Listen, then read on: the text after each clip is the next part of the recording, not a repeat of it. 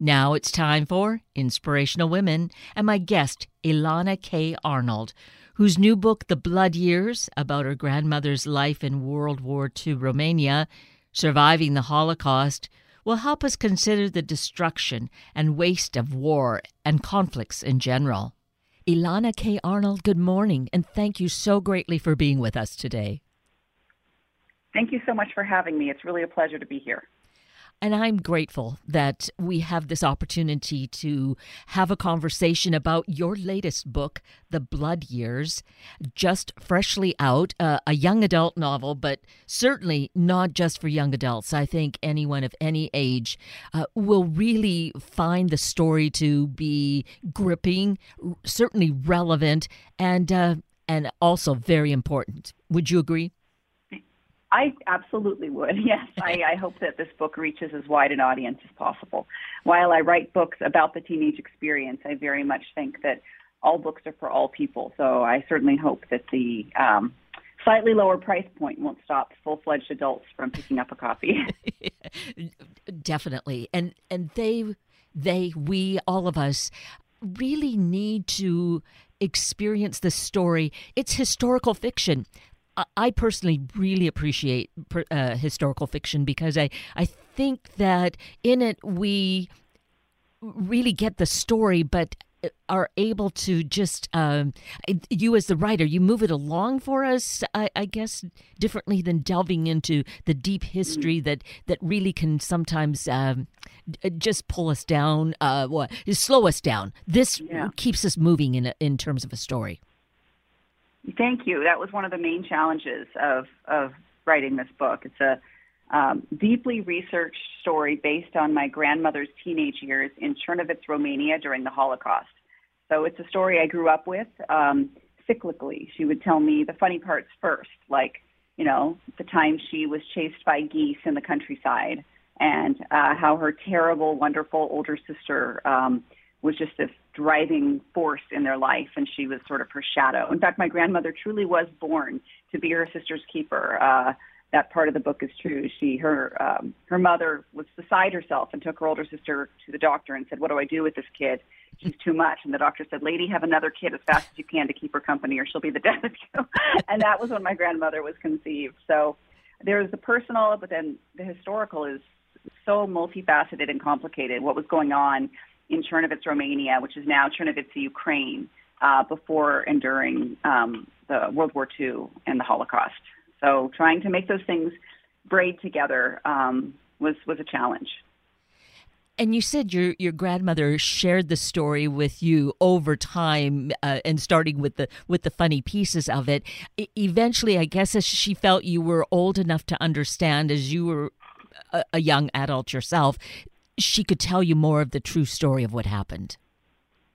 Yeah, my grandmother was a wise woman in many ways, and one of the ways that she was incredibly wise was that Nana would answer any question I asked honestly, but would then wait for me to ask a follow-up question to give me more information. And in that way, I got to sort of lead the way a little bit on how much I wanted to know about her real-lived experience and the trauma that she endured throughout the war years. But she never said, "You're too young to know that." She never said, "I'll tell you that when you're older." She would tell me the truth in plain, short sentences and wait to see if I asked follow-up questions. And when I was done asking, we would take out the deck of cards and play gin rummy or have a cup of tea. So I always knew that she, we were Jewish and that she endured the Holocaust and that some of her family didn't make it through. But it was when I asked for more details that she gave them to me. And then certainly after I became a published writer, I think she felt even more open about sharing her story. She delighted in my career and was very proud of me as a writer. And I think I read somewhere that she said if you ever wrote about this, she knew what her favorite name would be for the book. Yes, my Nana's name was Frida, but she said if you write about me, call her Frederica. I've always liked that name. So my character's name is Frederica Teitler. My grandmother was Frida Teitler, and her sister in the book is Ostra, and in real life her name was Ostrid. So I didn't deviate far from the true names. And in the back of the book there are photos of all four of the main people that the book is inspired by. which is, again, such a gift for us to be able to put that human piece of it. These old photographs, we can tell the quality of it, that it really takes us back to that time. Your grandmother, you said she was wise, and I thought that as I was reading the book, this marvelous book, and Frederica, am I saying that right, Frederica? Yes, Frederica, yes. yeah. And her family calls her Rika in the book. Rika, yes. I thought, for this young girl, she is so wise. She is just amazing beyond her years. And I think in that way, your grandmother regarded you that way as well. I think that's absolutely true. My grandmother and I have a lot in common. And one of the things is we both, I think, have a core belief she had that children are whole people. Our job is not to sort of shroud their ignorance, but rather to be honest with them and delighted by them and share with them. And so I think that's something I do in my work for young people always. And I think it's reflected in this character especially. It was a real challenge with this character because, of course, the grandmother I knew, by the time I was aware of her being a person, by the time I was, cognizant of myself being a person, I was probably 6 years old. And so she was, close to 60. And so trying to imagine the character as a young teen and not infuse the character's voice with too much sort of knowledge of how things turned out was a real challenge. In fact, it took me 10 years and 7 complete drafts to feel like I had found the balance between the grandmother I knew and the imagined character I had to sort of weave in alongside the real stuff. Oh, that is amazing. Of course, and your grandmother is no longer with us, right? No, and honestly, I think that's one of the reasons I was able to finally finish this book is it's one thing to sort of theoretically write a story about the person you love most in the world enduring unendurable things. But it's another thing to do it knowing that that person is probably going to read it, or is definitely going to read it. She read every word I wrote. So I actually got stalled. I would rather have my grandmother than the book 1,000 million times over. But I do think that I couldn't really write it while she was still here. Of course, that meant that I didn't have her anymore to fact check when I finally was able to finish, the third or fourth draft. And so, and like I said, the book is my grandmother's story, but no one person's life can really be an entire novel. A novel is a piece of art that weaves together the real plus the what if. And so alongside my grandmother's story, there are bits and pieces of dozens of other Holocaust victims and survivors from the Chernovitzy region as well as the greater Eastern European region. I did a huge amount of research. It was deeply important to me that I didn't play with the Holocaust and make up bad stuff to happen to my characters. Yes. Every trauma, every major sacrifice in this book is based on either my grandmother's lived experience or something that I found in my extensive research and then fictionalized. Even the dreams in this book are taken from a collection of dreams that Jews were having in the early years of the Holocaust that were written down by a psychiatry student and snuck out of Germany. They weren't published until the 60s. So my character's dreams are based on those dreams. Oh, this is even further an incredible gift, an important read because of that history that some people want to squash and say never happened, but we know it did. And to really, some of us do. I guess that is qualified, yes, because there are those who just are deniers that this did not happen, which is incomprehensible given all that has been written and the research you could do. What were you doing? Reading fiction? Yeah. So there.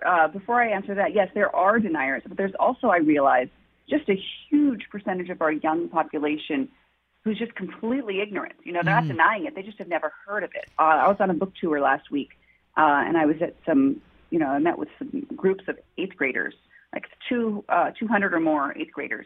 And as I was telling them the story, I saw that the look on their faces looked kind of blank. And so I said, let me stop for a second and ask you, how many of you have heard of the Holocaust? And I would say about 1 out of every 3 hands went up. And so that was shocking to me. Although I've heard that that's true, I hadn't really seen it in a large group of young people, just the lack of education, which is why I think, too, the current sort of movement to keep kids ignorant by banning and removing titles from the libraries even more insidious and dangerous. These kids don't even have to deny the Holocaust. They've never even heard of it. So that was really shocking and disturbing. As someone, for me, it was just part of the fabric of my life. You know, I never didn't know about the Holocaust. It had a seat at the table whether we liked it or not. Yes. As far as the research went, yes, I read everything I could get my hands on, primary sources as much as I could. I read memoirs written by Jewish people from Chernovitz, Romania, most notably a book called Ruth's Journey, which is a memoir written by a woman named Ruth Glassberg Gold, who happens to very luckily still be alive at 93. After I read her book, I wrote to her and asked her if I could hire her to be a reader for me. Mm. And to my great delight and absolute luck, she agreed. And we have become dear friends over the last several years of working with this book. I hope everyone picks up a copy of her memoir as well, Ruth's Journey, by Ruth Glassberg Gold. I also read fiction and poetry that came out of the region. I read PhD dissertations about, you know, what happened in Romania historically. I read textbooks about the region. I listened to just dozens of testimonials from the Holocaust Memorial Museum's website about people who lived in that specific area and people who lived in the greater, you know, Romanian, Ukrainian area as well. Oh, that is such a wealth of historical information for us. So again, you know, just underscoring that reading this book, The Blood Years, and thank you for mentioning that we should pick up a copy of Ruth's Journey and the lovely relationship that you've had with Ruth. She's your adopted Nana. She is.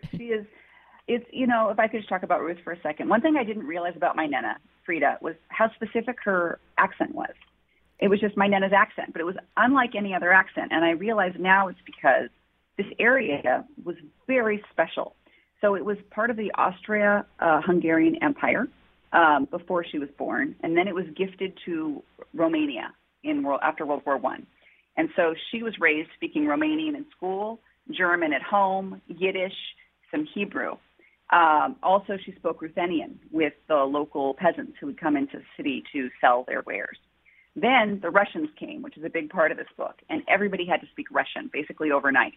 So a little bit of a Russian accent was layered in. And then, of course, the Nazi Germans came, and, you know, then German was the language. But at that point, my family had bigger things to worry about than what the language on the street was. So her accent was so regionally specific. And it wasn't until the first time I spoke with Ruth on the phone, and she picked up the phone, and she said hello to me. And it was this gift from the universe. It was my grandmother's accent given back to me, this very specific regional accent. It was really a miracle to hear her accent again. And I just got off the phone with Ruth a couple of days ago. I sent her the very first copy of this book, and she told me that that I have put Chernovitz on the map and immortalized it. And she said that she thought it was as if I had been there, which, you know, no bigger, you know, it doesn't really matter what the reviews or the awards are. Hearing that from Ruth was the biggest prize I can imagine.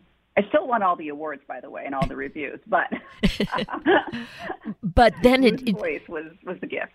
And that's the thing for us, is that her what kind of exclamation mark on it just shows how you really captured it and how we can feel like we are really getting a front row seat. Not that we wanted to be there, but we can get that understanding of what went on. Yeah, I think I did a good job. I had a wonderful editor, and he was very patient with me, and it took a long time to get it right. But there really is nothing more satisfying than doing the best job you can with something so incredibly important and precious. So, yeah, I feel satisfied. I feel like I did right by my Nana, and I did the very best I could. Well, it is truly just such a gripping story. And to have it in her teenage years, and as you said, talking to these age groups, to have us realize, yes, the world can be tough right now, but oh my gosh, what happened during those war years, and I thought, surely we learned we will never repeat that again. But if they don't know this happened, that's why we see so much of the hate perhaps surfacing, because they think it's just something that's happening today. Yeah, absolutely. And that's what happened in Chernovitz, too. People wonder, like, Romania killed more Jews than any other country during the Holocaust than Germany. But people aren't really aware of that. Romania did a pretty good job of erasing as much as they could the culpability that they had. They also changed sides, so they were, allied with the Germans, but then they, switched kind of at the ninth hour to ally with the Allies, and they sort of framed themselves historically as having been on the good side, but they weren't necessarily. And the thing about Jewish hate and violence against Jews is that Hitler didn't make it up.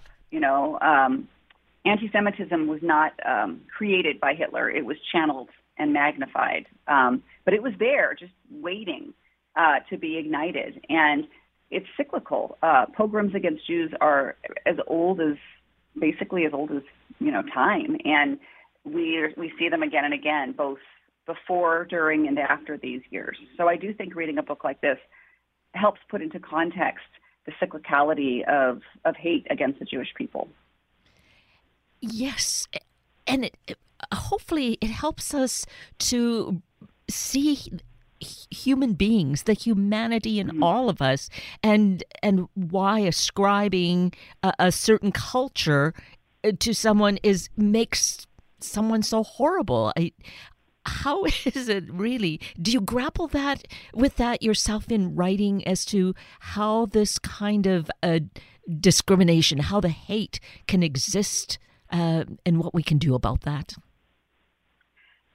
Gosh, that's a big question. I truly love humans. I think people are pretty fantastic. I mean, I remember when I was about 14 saying to my grandmother, I said, Nana, I know, and I didn't realize I was quoting Anne Frank. I wasn't quoting her. I think I agreed with her. I said, I know people do really bad things, and there are some really bad people, but I truly do believe that deep down, most people are good. And my Nana looked at me with the most delighted smile on her face, and she said to me, I am delighted that you have lived a life that allows you to think that. And it was both. She truly was delighted, but she was sort of delighted by the fact that I hadn't suffered the way she had and was able to have that experience about people still and that belief. But I think my job as a writer, and maybe I think our job as a humans, because I think writing and humaning are the same thing, is to pay very close attention and to be sort of lit up by life and experiences, and to try to remain vulnerable. Unfortunately, when you're vulnerable, you're open to being hurt. But that is sort of, I think, the job of being a writer or an artist of any kind is remaining open to receiving beauty and pain. And honestly, I think that is one of the core factors of living a whole life is being able to keep that channel open at the same time as hopefully protecting yourself in some way. That is beautiful. And I feel that comes through in the book, certainly with Frederica, and also with her grandfather. She seemed so much like him. And I'm sure his character was presented to you by your grandmother as well, right? Yes. Unfortunately, I never got the chance to know him, but he was very much, again, everything is cyclical. My grandmother was my benefactress. She rescued me from an unhealthy family life, just the way her grandfather was her benefactor and rescued her from an unstable family life and provided a safe haven and a home and a delight in being a person and a delight in being a reader in the same way that my grandmother did for me. So I very much think that the relationship between the character Frederica and her Opa is it's based on my relationship with my Nana. Who's, it's so funny because she's in both stories, right? She's the kid in the book, and she's the caretaker in my life. Yes, which is why you needed so much time to really make this authentic. Yeah. It was a struggle. The struggle evolved into something so beautiful. Hard harsh life, but again, it's truth, and that's even though it's fiction, but the thread of truth is right there, and that's so critical for us to know and to embrace. And I was thinking earlier when you were speaking about your Nana, how I appreciate that she trusted sharing the story with you. Too much has happened in our lives where people wanted to shut that out, and they felt they were inflicting something on their families, their children, if they shared it. And that is so wrong, basically wrong not to share that. Yeah. I think trust is such a great word for it. It is. You are trusting someone when you share your vulnerability with them. You're trusting them to help you hold it. And it is a gift to let other people hear your story. And it's a gift to listen to. One thing I don't usually, when people say, what do you hope readers take from your book? I usually don't have an answer. I usually say the book is the story. It's not my business what they take from it. I hope that my job is just to tell a good story. But in this case, I really hope that readers become more curious about their own families, and that they ask, I wonder what my parents' life was like, and I wonder what my grandparents' life was like. And I hope they ask more questions. And I hope that if older people, parents and grandparents read my book, I hope it opens them up too, and helps them to trust the generations that come after, and makes them more willing to be vulnerable and to share their stories. That is definitely an excellent reason for older adults, for grandparent age folks to do that, because when we're younger, we aren't like you as a child necessarily interested to ask those stories, or maybe it's because they aren't offered to us. But as we mature, we think, what was that? What went on? Like my brother doing genealogy research and wondering about where is this family. Do it while we're here and we can share it. Yeah, I absolutely think so. I think part of it is that sometimes, again, it comes back to vulnerability. I think grown-ups are often, and elders, afraid to be vulnerable. They don't want to show their children or grandchildren their weaknesses or their foibles or their mistakes or the things that make them feel shame. And so they present a false front of invulnerability. And that makes it less interesting when you're a kid, because when you're a kid, you're just a raw wound, like everything is scary. The world is overwhelming. And if this person above and before you seems impenetrable, then you don't have a lot of questions. But my Nana was never like that. My grandfather, who I also love dearly, he was a Polish Jew who also had a very interesting story, but I'd never know his story as well, because he would only tell me the stories and the parts of his story in which he came off as a hero. He loved to tell me the stories where he was clever or where he, managed some feat, but there was no vulnerability in those stories. There was just this brava, this sense of strength. And it is, again, it's in the vulnerability that we make connections with humans, but also with characters. And that was one of the struggles in writing the book, is trying to allow my character to be hurt. It took me many drafts because terrible things happened to my character in this story, and I was telling them from the sort of removed, distant voice. And then I ultimately realized, well, that's because I don't want to hurt my Nana. I don't want to make her suffer the things that this character has to suffer. I have to make her vulnerable. And that was one of the major challenges as a writer of this book. Oh, yes. I had not thought of that, but that is critically important. Well, you were able to accomplish that, because we certainly go through so many trials with Rika just, you gave us such a big slice of her younger life that we can really appreciate all the pain that she had to go through. Thank you. Yeah, it is. It's a Holocaust story. It's a historical novel.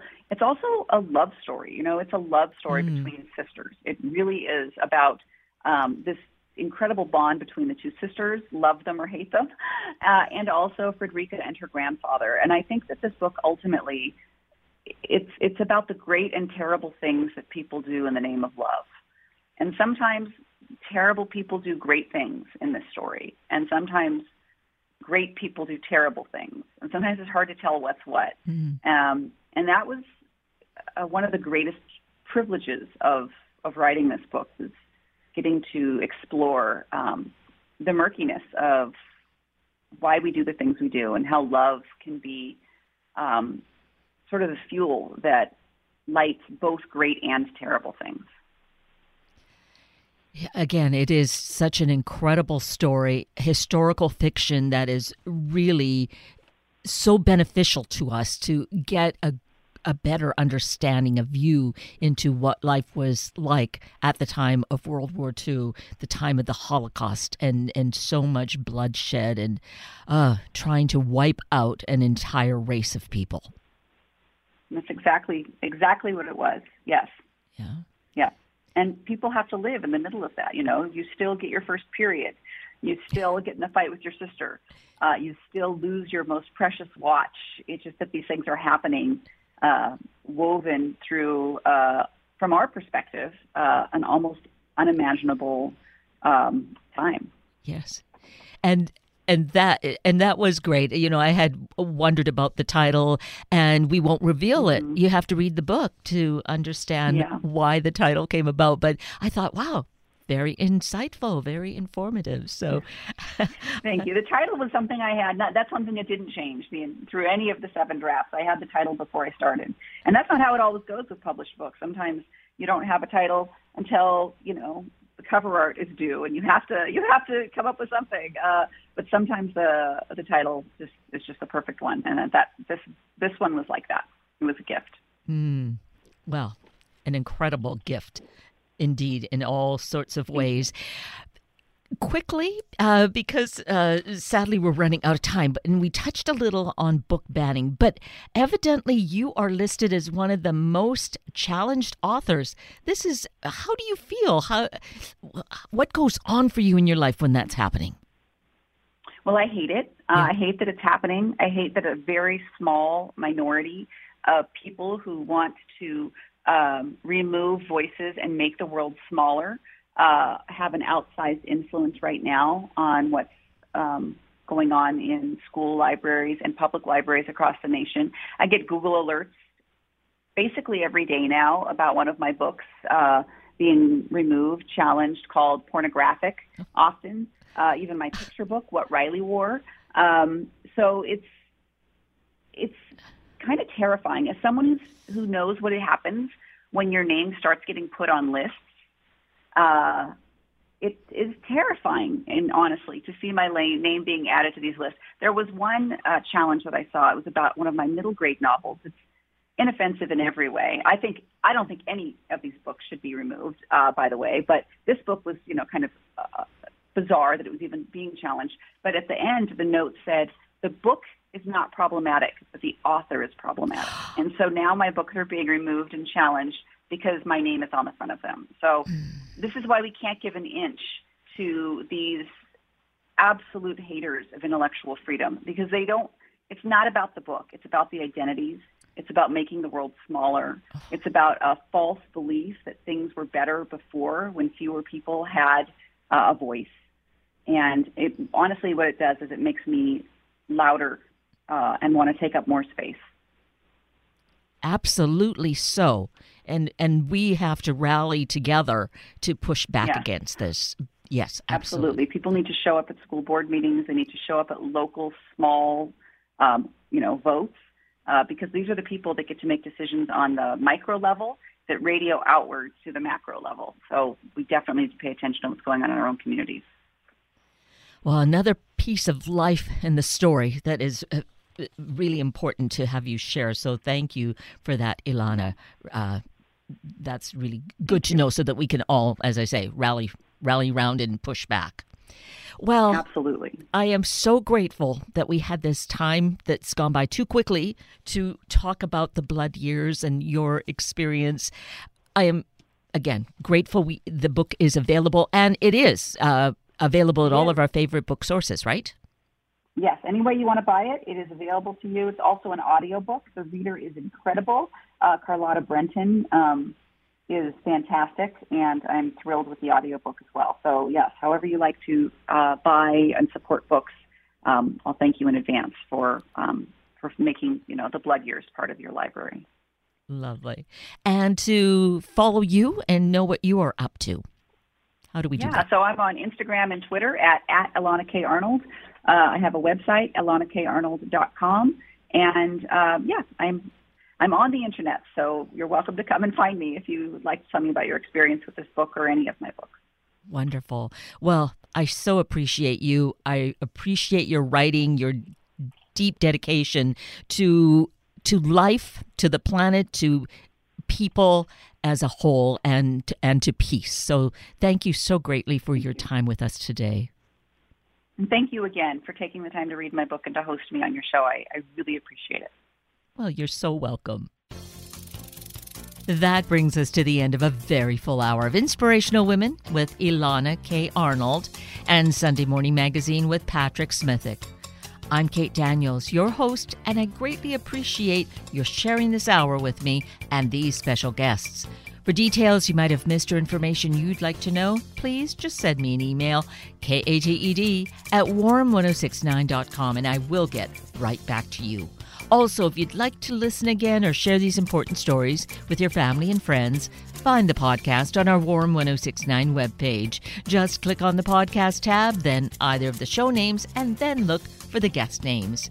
I now wish you and your family a day of compassion and care for those close to you and far from you, and have it ripple out into the community and the world. Have a week of the same, and then please plan to join me again next weekend for another hour of Sunday Morning Magazine and Inspirational Women on Warm 1069. Good morning.